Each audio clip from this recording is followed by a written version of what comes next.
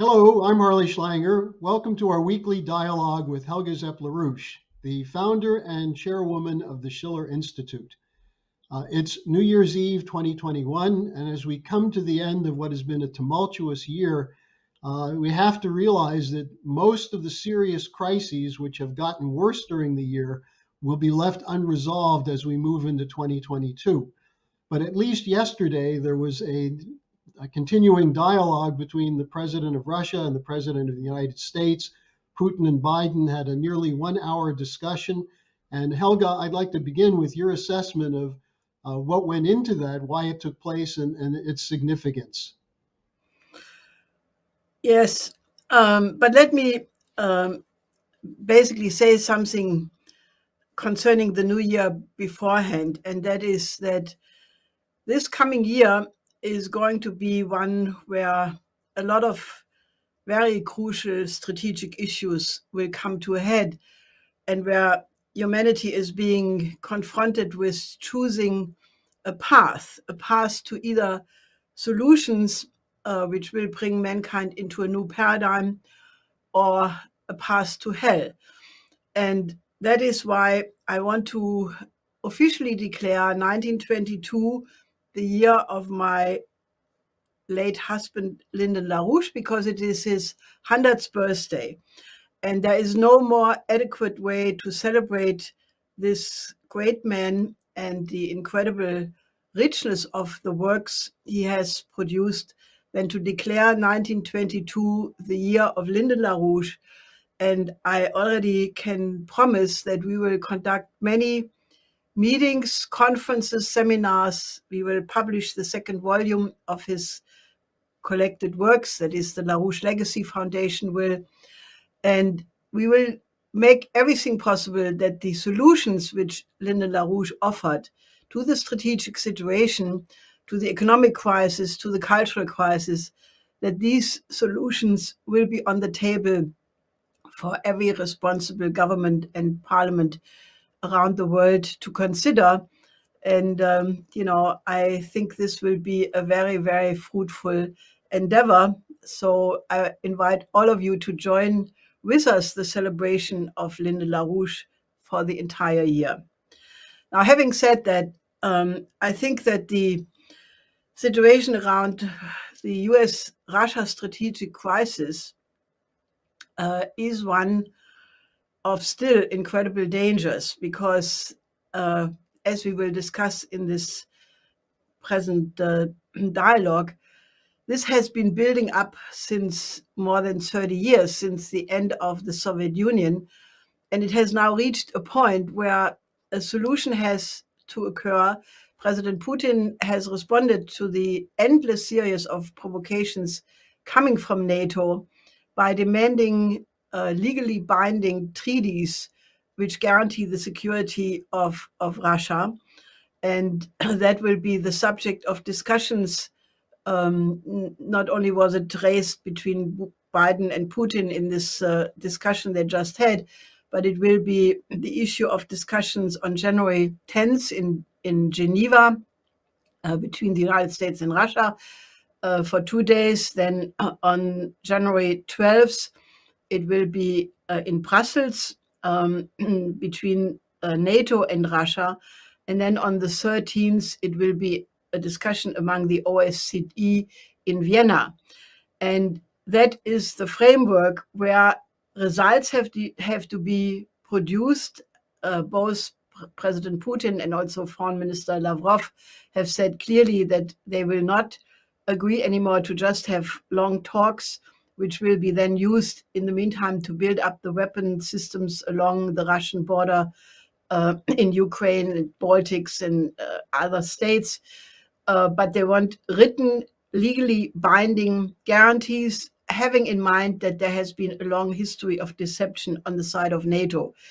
So I think this is something every concerned citizen, patriot, world citizen, should be on the side of demanding that these treaties must be signed, because any continuous escalation has the danger of leading to nuclear war, given the fact that the head of the US Strategic Command Admiral Richard had already in February basically instructed the Pentagon to requalify the likelihood of nuclear war from not likely to very, very likely. And naturally, the situation between the United States and China also is similar tense. So therefore, we should really mobilize all to create an environment where the world returns to reason. We need a completely new security architecture, namely what was on the table in 1990 and 91, where the option existed to include Russia into NATO or to abandon NATO and create a completely new security architecture.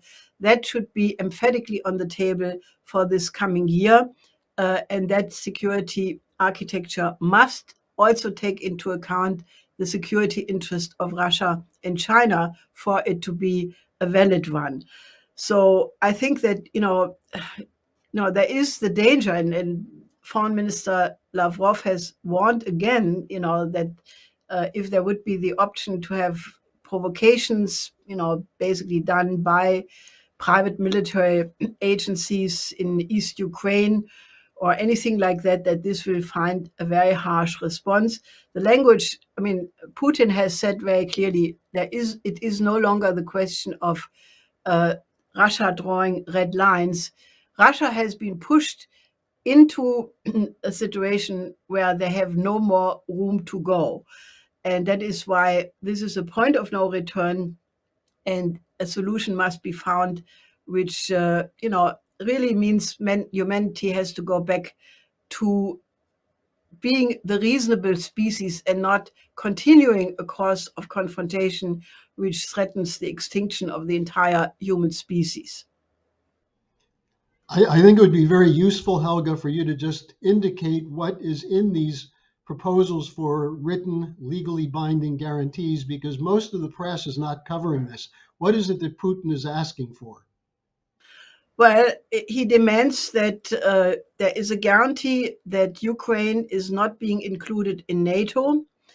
This was promised to Ukraine and Georgia at the NATO summit in 2008 in Bucharest.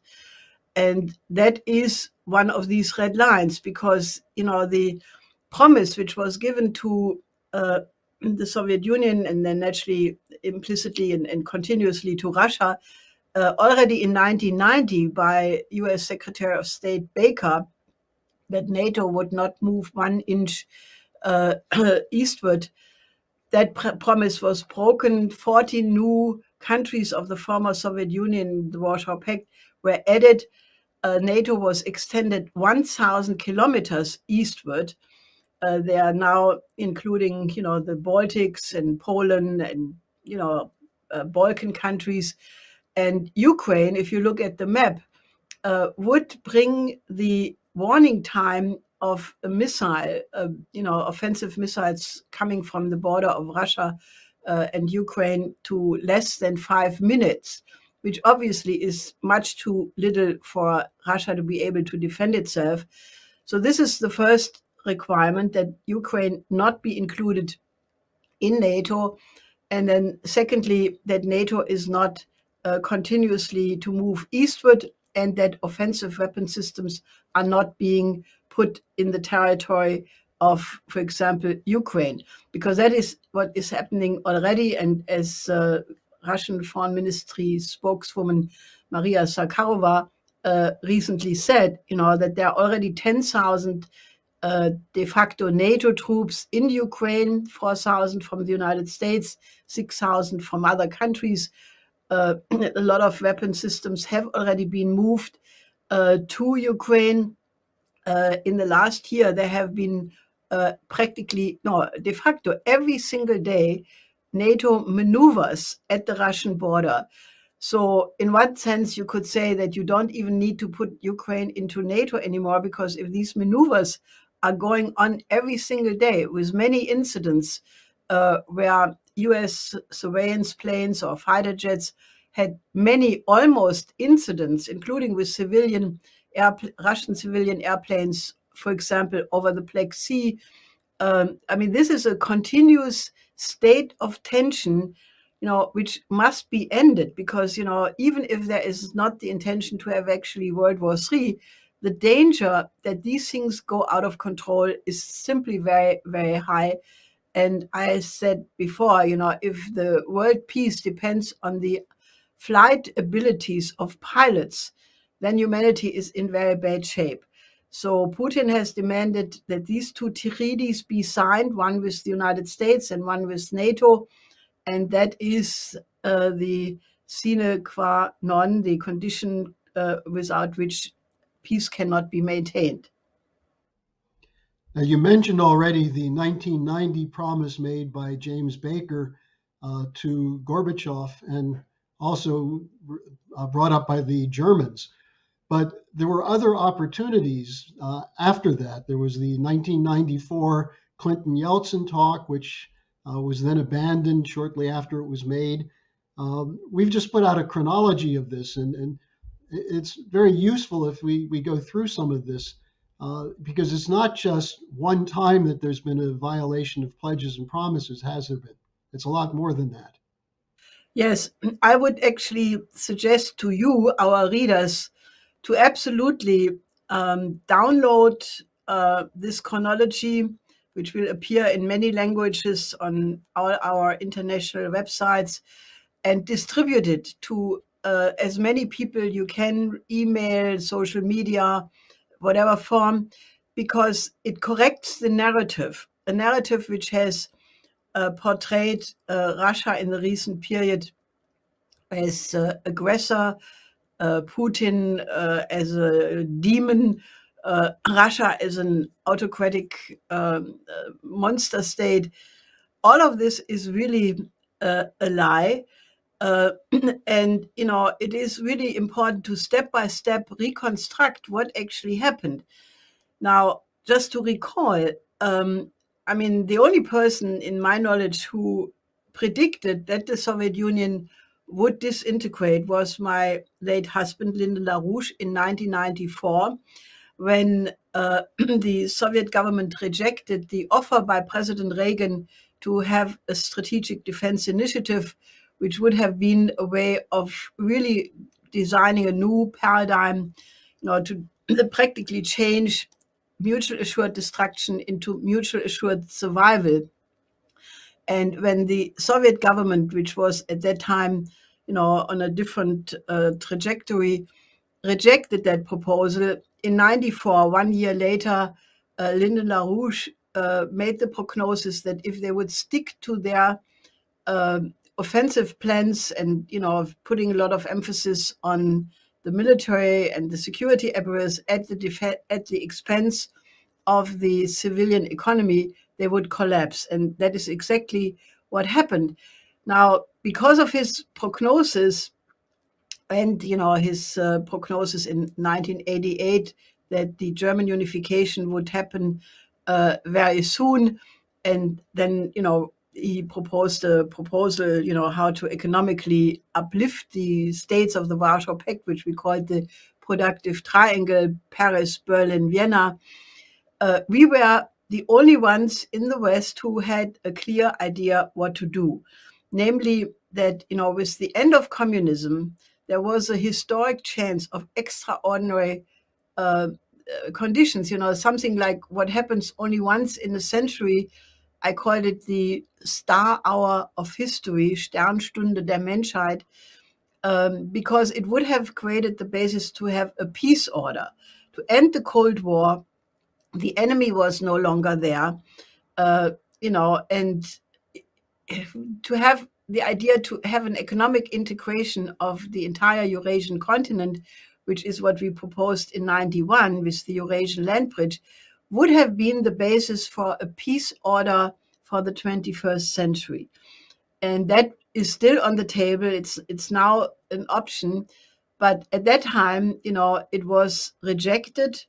Baker lied, or Baker, I don't know, maybe Baker meant it when he told Gorbachev and Shevardnadze that NATO would not be moved 1 inch eastward, and that was an absolute reasonable thing to say, because there was no necessity. There was all of a sudden no enemy. But, as we now know and have reconstructed in this chronology, already at the same time, people were plotting behind the scenes to do exactly that, and slowly and step by step deceit Russia. That functioned because Yeltsin was he's very much hated in Russia today for very good reasons. He accepted the imposition of the shock therapy, which reduced the Russian economy from 91 to 94 to 30% of its previous volume. There was a demographic collapse of more than 1 million Russians less every year because the death rate went up, and the economic conditions were absolutely horrendous. And as long as that disintegration of Russia continued, which fitted the plans of these neocons who wanted to reduce Russia from a superpower into a third world country producing only raw materials for export, but dismantling the economy, there in that entire period there was no problem, and the relationship with the West and with the United States was friendly. There were many US officials in all kinds of positions in Russia, so there was no reason to suspect that something else was going on. Meanwhile, there was the plan already to reduce Russia and eventually, make sure that, that it would be dismantled as a superpower and never come back. That naturally did not happen with such persons as Primakov and especially Putin. When he became president the first time, they started to roll back this dismantling of Russia. And that is when, step by step, the demonization of Russia occurred. So it's really important to understand that history because, from the standpoint of the Russians, it was completely ununderstandable. And the deputy person in the Russian mission in New York, Polyansky, said it in an interview. They felt completely betrayed because they felt that they were no more a communist country. They could have easily be integrated into NATO or any other security alliance, and therefore, if you take Russia's history into account, they lost 27 million people in the Second World War. For them to agree to the German unification without the deployment of tanks, without any kind of aggressive action, where Germany had played obviously the horrible role in World War II, was a sign of incredible generosity. So from the Russian standpoint, to see how the West betrayed them is something which has to go into the calculation of Western planners, because if you want to remedy the situation and not end up in World War III, then that is an absolute important step. And you've often said that the solution is to give up the geopolitical doctrine which has shaped the transatlantic or NATO-US policy. Just to restate this one more time, the intent of the geopoliticians was to destroy Russia as a sovereign nation state. Now, at the same time, they kept nibbling at the borders, moving closer and closer, and you had the incursions or the uprisings encouraged in the color revolutions in Georgia and Ukraine, and then eventually, February 2014, the coup in Ukraine. This is obviously why Ukraine is looms so large at this point as an issue between Russia and the United States, isn't it? Yes, and I don't want to absolve the EU either, because the EU and NATO eastward expansion went sort of hand in hand. The EU is an empire that has been stated by several of its officials unashamedly. And what started to trigger, there was this buildup of Nazi forces in Ukraine by the National Endowment of Democracy over the entire period leading to the Orange Revolution in 2004. It's a shame on the West that they have cooperated with these forces in the tradition of Stepan Bandera. They used that in the Cold War, and they kept these networks throughout the period. Many of them were located in Munich. But it really started to get dangerous when the EU tried to pull Ukraine into the EU association agreement. By end of 2013, which would have basically given NATO access to the Black Sea. It would have opened the Russian market for EU exports. It would have completely dismantled the Ukraine industrial capacities, because they would not have been able to defend against the EU free market rules. So when Yanukovych at the end of 2013 did not sign this EU association agreement, that was the trigger point, when the NGOs, which were financed by Victoria Nuland with $5 billion, she bragged about that in the years before, they started these demonstrations on the Maidan.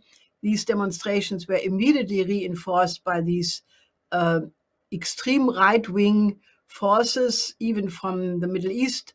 ISIS-related forces were flown in, and that is what then led to the coup in February 2014, with a lot of things which need to be re-looked at, like evidence of snipers shooting both police and demonstrators on the Maidan. This story is not what it is portrayed right now. It is not that Russia annexed Crimea. There was a Nazi coup in Kiev, which was supported by the West, especially Victoria Nuland, and others in various think tanks as well. And when they forbid the Russian language and created a real security threat for the Russian population in the Donbass and in Crimea, then there was a referendum in the Crimea where the population voted, I don't have the exact figures now, but over 90% wanted to be part of the Russian Federation. So there was no coup.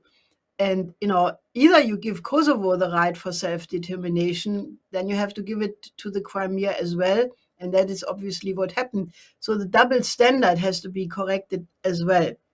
So I think, this chronology is really important for everybody to look at. Because the demonization of Putin and of Russia has already poisoned the minds of many people, but it is not supported by the facts. And that is very important to be straightened out. And that chronology is available for people on a number of our websites, but you could look at LaRouchePub.com and make sure you get it, study it, because the details are there. And the picture is very clear when you have the whole view from the 1980s forward, especially around the work of Lyndon LaRouche and also Helga LaRouche during that same period. Now, Helga, let's move on to one of the other crisis areas which has not been resolved at all, and in fact is turning into a humanitarian disaster beyond belief, namely Afghanistan. What's the latest picture you have on that? Well, it is the greatest humanitarian crisis on the planet unfolding. I think that if the West is not very quickly reversing their policy, that will be the point of shame. I think the West is about to lose its soul if we cannot mobilize a change, because it has been stated by Beasley from the World Food Programme, by other UN institutions, that 98% of the Afghan population are very poor, the whole nation is in extreme poverty. Now, on top of that, more than 90% of the population are starving in the winter. 24 million people are in danger of starving and not outliving this winter. Now, that is not the guilt of the Taliban, as the Western media, if they mention Afghanistan at all these days. It is the result of the policy of the West, because as Imran Khan, the Prime Minister of Pakistan, has stated in a speech to the OIC, the Organization of Islamic Cooperation, which recently took place in Islamabad, that when NATO left in August, everybody knew that 75% of the budget of Afghanistan had come from international donor countries. So since these donors immediately cut all aid because the Taliban had taken over, everybody knew that the Afghan people would have no budget. And immediately you had a process where health workers, civil servants could not be paid. There was no more fuel, no more electricity, no more medical supply, no food, banks shut, there was no cash.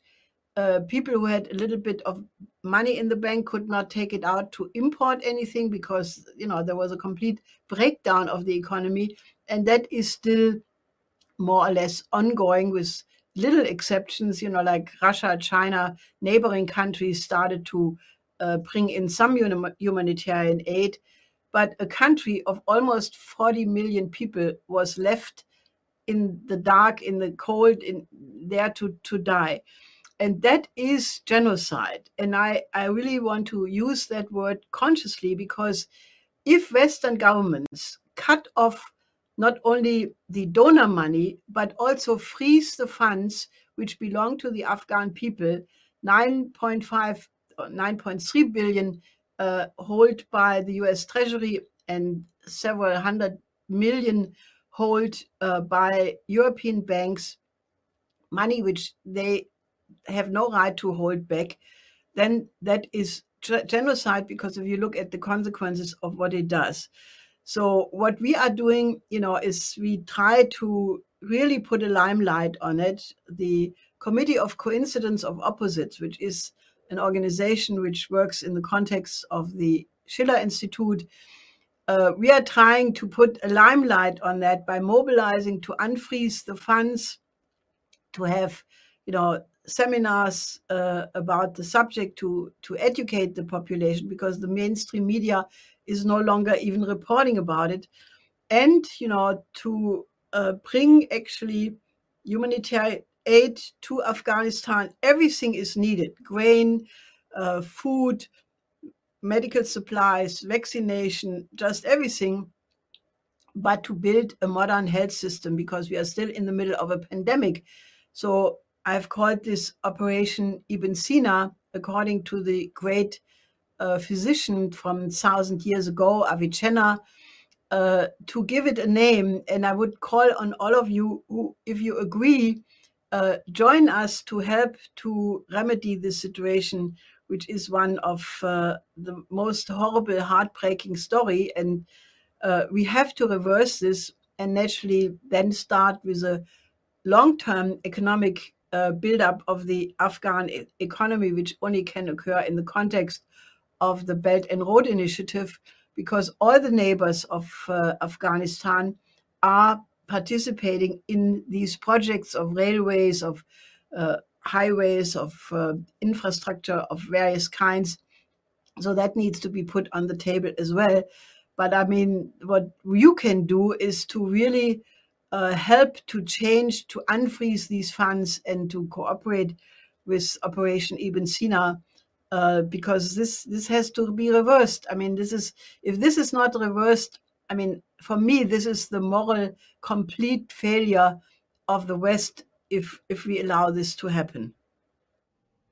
And Helga, the proposal for Operation Ibn Sina is part of a broader proposal you've made for a world healthcare system for every nation, instead of the medical apartheid which exists at this point, which under conditions of a pandemic creates the basis for continuous emergence of new variations. Do you have anything you want to say about that? Yes. I mean, first of all, the existence of these different mutations, Delta, now Omicron, should remind people that, there is no guarantee. You cannot protect the rich countries, by giving vaccines, hoarding vaccines, and then leaving the developing countries in the cold. These mutations are the result of such a short-sighted, narrow-minded policy. And even if some virologists are now saying maybe Omicron will not be as deadly and that will be the end of the pandemic, well, we should not rest, because there are also many virologists who are already studying other viruses, because new pandemics can erupt, and they will erupt as long as you have entire continents being in such a condition, of mass starvation, of no medical system. And I think that this pandemic should teach the world a lesson that we need to have an end to the underdevelopment. I mean, can you sleep well in thinking that there are about at least 1 billion people who are starving every day, who may have one meal but not two? 2 billion people who have no clean water, 50,000 children dying, I think, every day as a result of these conditions. And this is all not necessary. If you had a change in policy where you would put the common good in front instead of the profit maximization of the billionaires who have so much money that it comes out of their ears. They cannot eat as much caviar as they have in the banks. They cannot drive as many yachts as they could buy. I mean, this has reached a point of obscenity, and this needs to be changed. We have to go back to, in the United States, the American system of economy. In Germany, the system of Friedrich List. In other countries, modification of a similar policy where the common good is put up front again. We should have a privatization of the health system. The idea that health should be a subject of profit. You have seen that even rich countries like Germany, which will not be so rich in the future if this present government has its way for very long because of their green policies, even there, it should have demonstrated, it was demonstrated that the privatization of the health system meant there was not enough masks, not hospital beds have been reduced in the last year by 5,000. 1/3 of the health workers are no longer there because of bad pay in the middle of a pandemic. I mean, this is just completely upside down. So the World Health System idea is that the pandemic has taught us that we need modern hospitals in every single country on the planet. We have made a program that we need about 1.5 billion new productive jobs. One part of what needs to be built is 30,000 new hospitals. And, obviously, appropriate infrastructure, electricity, water, and various other components. And that has to be done. And that has to be the beginning of an overcoming of the underdevelopment of the developing sector. As Franklin D. Roosevelt wanted it when he proposed the Bretton Woods system, where the primary aim was to increase the living standard of every single individual on the planet, which naturally was never implemented because Bretton Woods was then, shaped very much by Truman and Churchill. But the idea that a large part of the human species should live under such horrible conditions, it's just something which has to end. And, 1922, as I said, will be a year of complete changes, either for the worse or for the better.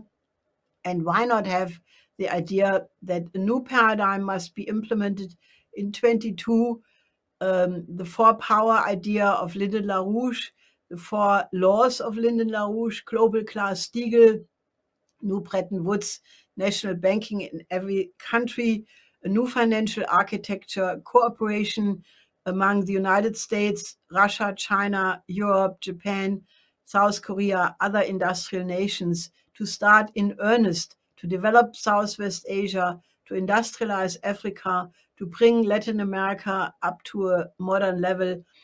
So I think that can be done. And, I think if people would, think that we could really do all of this, a complete excitement would take place and, we would become human. So I would like you to join efforts with the Schiller Institute to make sure that 2022 becomes such a year of breakthroughs and optimism, and that we find a way of not having World War III, but have a cooperation among all nations on this planet.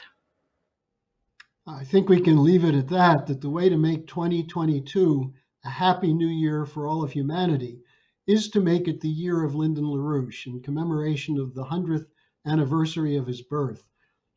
Helga, this has been quite useful, this review of the strategic situation, the health situation, the economic situation. Again, people should go to our websites, look at the chronology of the US-Russia relations, and we wish you that you will join with us to make sure that 2022 is a good year. Helga, any final thought? Well, I wish you a full year to the end, and then another year beyond that, because that is the most important. To exist is the most important. I mean, that has been in the European philosophy for centuries, a discussion that the existence is what is the most crucial, because without that, everything else is mute. So I wish you a full year, and I wish you a happy year. And, let's rise to a new level of development of the human species. Okay, Helga, thank you very much, and we'll see you again next week.